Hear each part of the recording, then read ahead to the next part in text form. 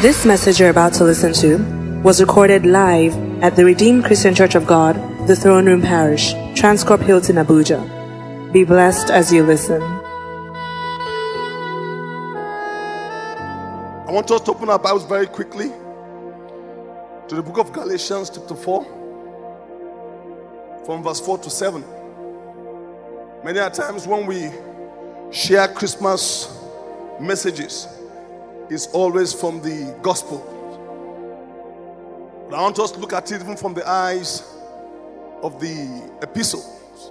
This is also a Christmas message that Paul was preaching.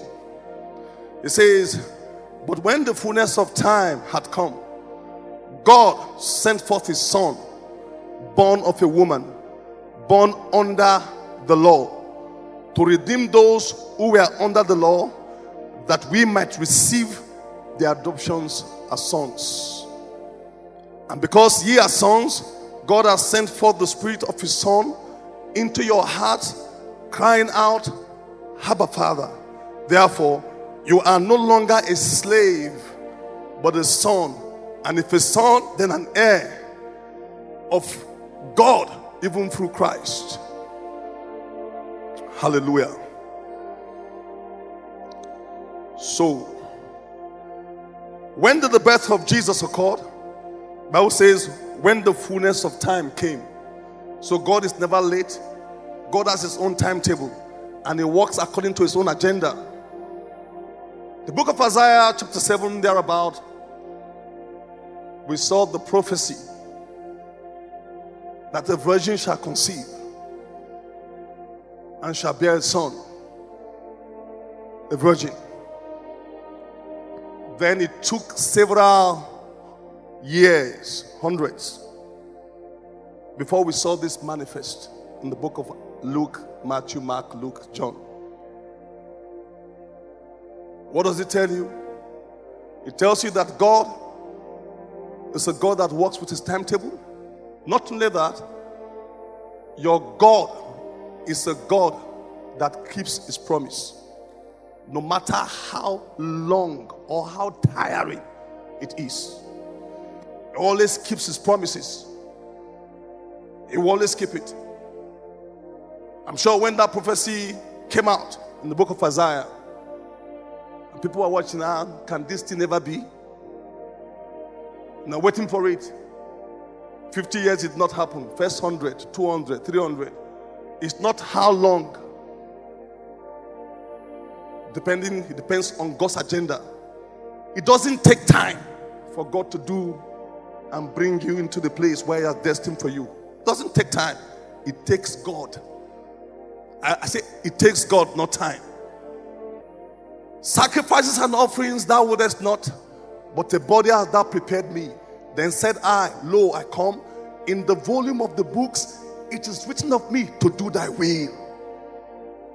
So there is a book. This was written to Jesus Christ, and he's a perfect example. It says everything written concerning him in the volume of the books of destiny. Everything written about him, God's agenda for him, he kept per time. He wasn't ahead of it, he wasn't behind it. He was in tandem with God's plan and purpose. And that is success in life. You will not die before your time. Oh, that amen sounds shallow. I say God is committed to making sure that he fulfills the numbers of your days. And no devil, listen, you will not experience sudden death. Sudden death is not your portion in the precious name of Jesus. Everything that God has written in the volume of the books of destiny for you shall come to pass in Jesus' mighty name. Praise the Lord. So it says in the fullness of time, God sent his Son. Amen. This is man's, to do what? To meet man's greatest need. Matthew chapter 1 from verse 21, it says, "And ye shall bring forth a son, and thou shalt call his name Jesus, for he shall save his people from their sins." to save his people from their sins.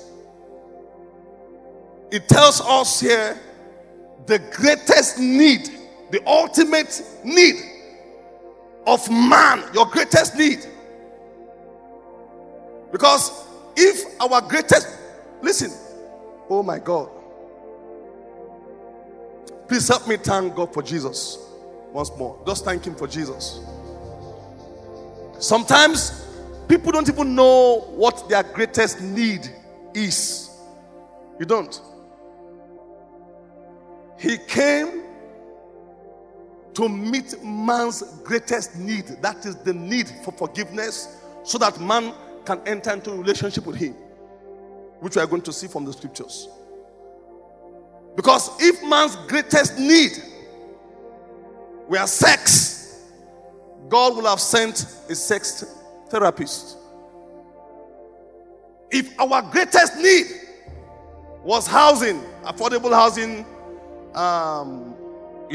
structure, God would have sent a builder or an architect. If man's greatest need was education, God would have sent an educator. If man's greatest need was even to be raised back to life right here on earth, Jesus would have been deployed to the graves and will be raising people up. And if I were there, I would have taken him to my father's and my grandfather's grave and said, Jesus, please come and raise this one up. You only raised a few up, just as a sign, as a proof of his ministry. If man's greatest need were technology, God would have sent a scientist. If your greatest need, my greatest need, or man's greatest need had been pleasure, God will have sent an entertainer. If man's greatest need were money, finances, he will have sent a financial controller. 2023 is just around the corner, and you can see the heat already. Entropy. There's a degree of randomness that is coming along with it. Before it, you see people are saying this person, that person, declaring this person. And some people are even ready to kill themselves. I see people sometimes, they sit over newspaper. Small issue becomes very big issue. They begin to abuse themselves. Politics. If man's greatest need was politics, God will have sent the politician. Your greatest need is the forgiveness of your sins. He sent him. You shall bring forth a son, and you shall call his name Jesus, for he shall save his people from their sins. Because the sin is what creates that crater, that separation between us and God. So he came. Let's go ahead and still unbundle this. He says, so born under the law, because he had to redeem those who were under the law, that we might receive. He said, born of a woman. He had to come in form of a man. He had to be born the way we are born. Why? He had to come the way you are, so he can pay the price that you could not pay. You owe the debt that you could not pay, and he came and paid it in your place. So he had to be born through a woman. Now, let's go ahead. So it says, when the fullness of time had come, God sent forth his son, born of a woman, born under the law, to redeem those who are under the law. Then it says that we might receive the adoptions of sons. And because ye are sons, God has sent forth the Spirit of his Son into your hearts, crying out, Abba, Father. Therefore you are no longer a slave, but a son. And if a son, then an heir of God through Christ. So he came and passed through all this process. Why? because of relationships. Relationship. He had to pay for the sin so you could have relationship with God. This is what God is looking for. This is the import. This is the significance of Christmas. A gift of relationship. So he says that you might receive the adoptions of sons. Bible says he came to his own did not receive him, but as many as received him, to them God gave the right to become the sons of God. Even as many as believed, God is after sonship. Jesus is the only begotten Son of God. So the Bible says that he was the first that became born again, in quote, so to speak. According to the book of Revelation chapter 1 from verse 5. The first that was raised from the dead. The first begotten from the dead. Not only that, the Bible also says, it says, for we know that all things work together for good to them that love the Lord, to them who are the called according to his purpose. To whom he did foreknow, this he also did predestinate to be conformed to the image of his dear Son, that he might be the firstborn amongst many brethren.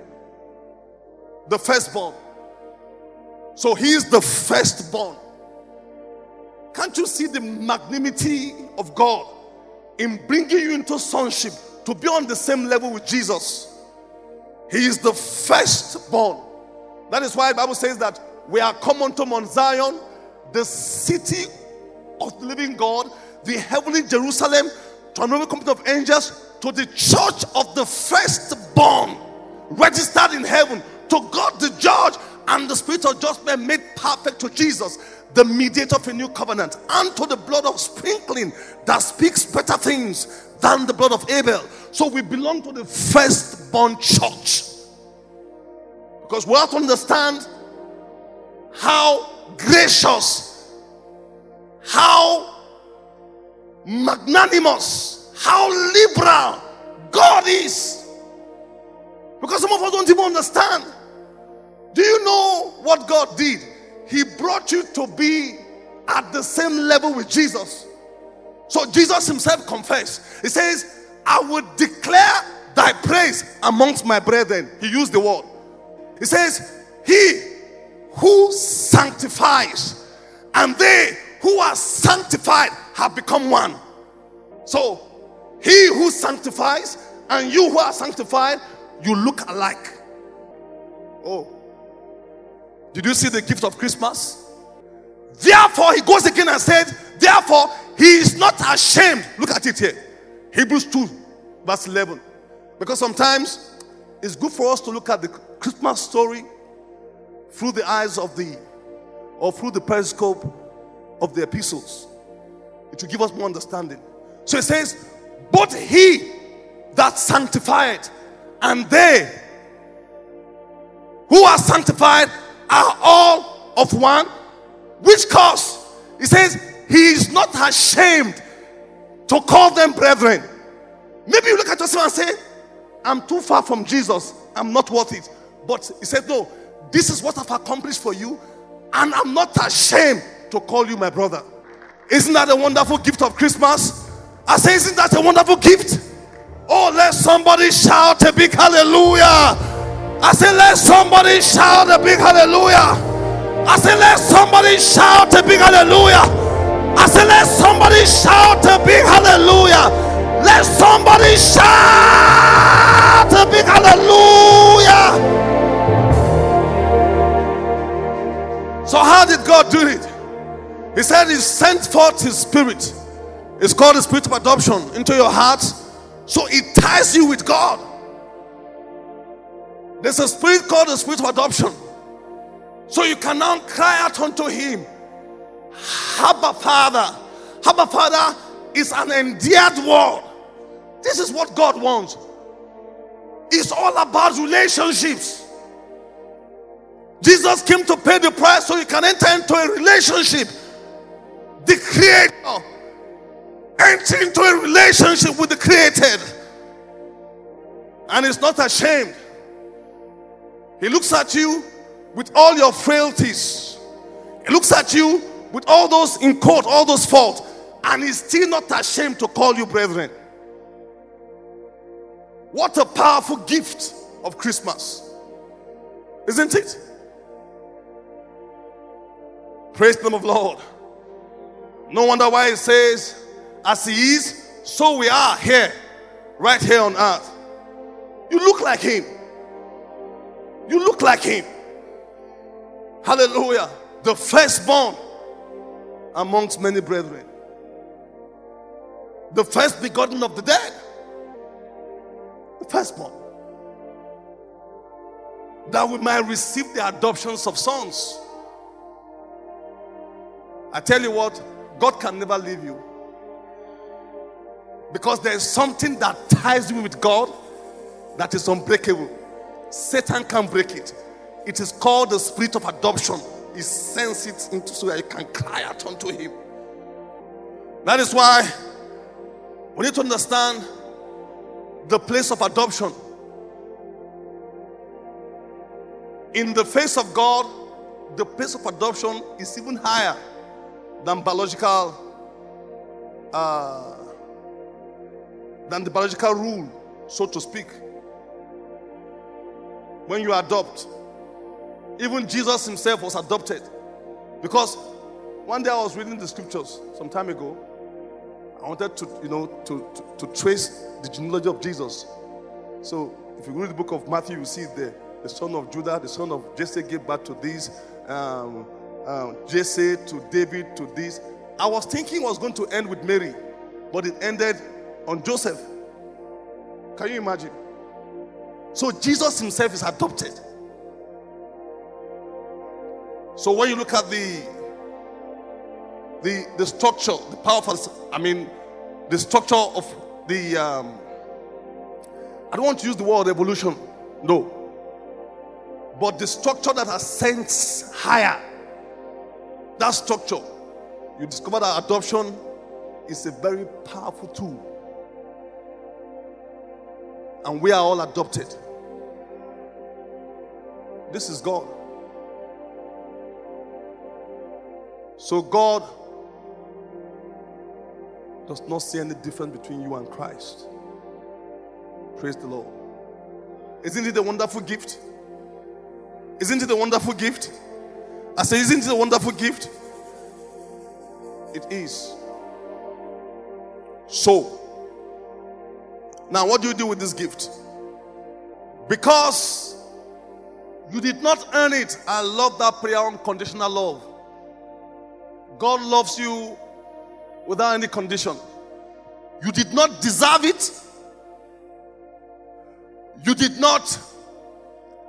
You couldn't have earned it. Yet, he gave it to you. And what is Jesus saying here? That you also, you go out and engage the divine. The divine gives and forgives. It is the carnal that takes, gets and forgets. Many of us are very carnal in our orientation. See all what God has done, you've forgotten. So sometimes God will allow Satan to come and use some small pin,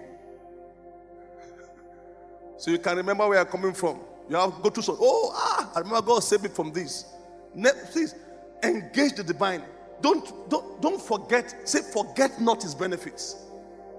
Because as human being, the carnal mind is you get, and then you forget. But the divine is that you give, and then he forgives. The divine is unconditional. There's no restriction. So you also, as sons of God, this Christmas, learn to be unconditional. Don't say, my husband did to me. My husband did this to me. He went with another woman. I can never forgive him.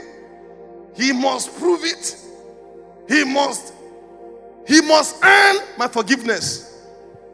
No, that is not divine. We did not earn his forgiveness. The divine forgives. People don't have to look like you before you can accept them. That is the divine, unconditional. It encapsulates everyone. I am the God of all souls. All souls are mine. So you go beyond your cultural compound, cultural sphere. You go beyond your tribal sentiments. Go beyond your religious sentiments and show this kind of love. People don't have to look like you or speak in tongues before you can accept them.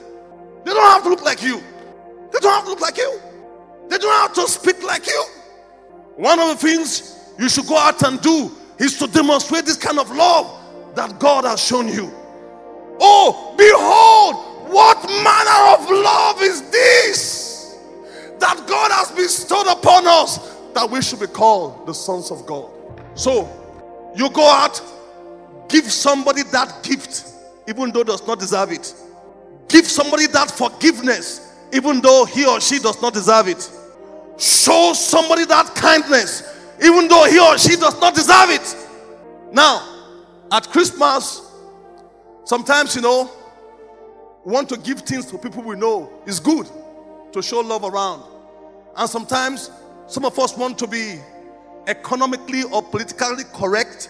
It's just because of our survival instinct. So you say, oh, let me give this brother this gift, because I know that if I give him this gift, when I come to meet him next day and say, please, I need your help, he will listen to me. It's a survival instinct. That is at the level of a carnal mind. What do you do this Christmas from this world that God gave you the greatest gift without you being able to earn it or without you deserving it? So look for someone, and everyone watching me, this is how to get God.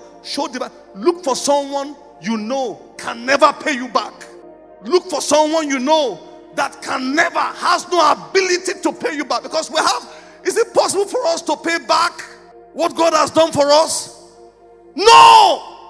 What Jesus has sown for us, even if it took us 1 million years to come or 1 billion years to come and want to pay for it, you will still not be able to pay for it.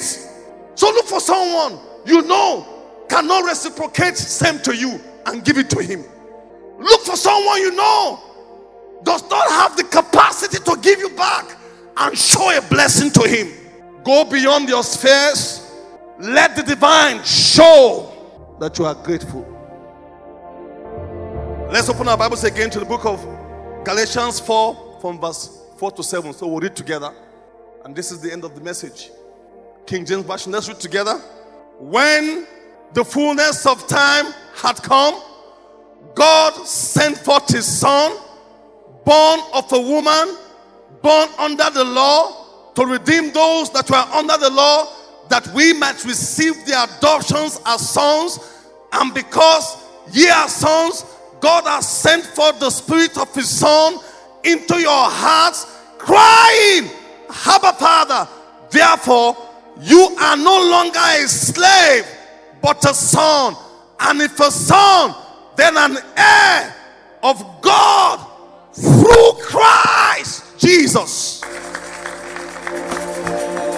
We believe you have been blessed by this message. To download this message, please visit our podcast at The Throne Room on your handheld device or computer. For any inquiries, call 08087 000004 or visit the Life Center at number 20 Colorado Close off Dame Street, Maitama, Abuja. You can also visit our website, www.rccgthroneroom.org. You are highly lifted, highly favored.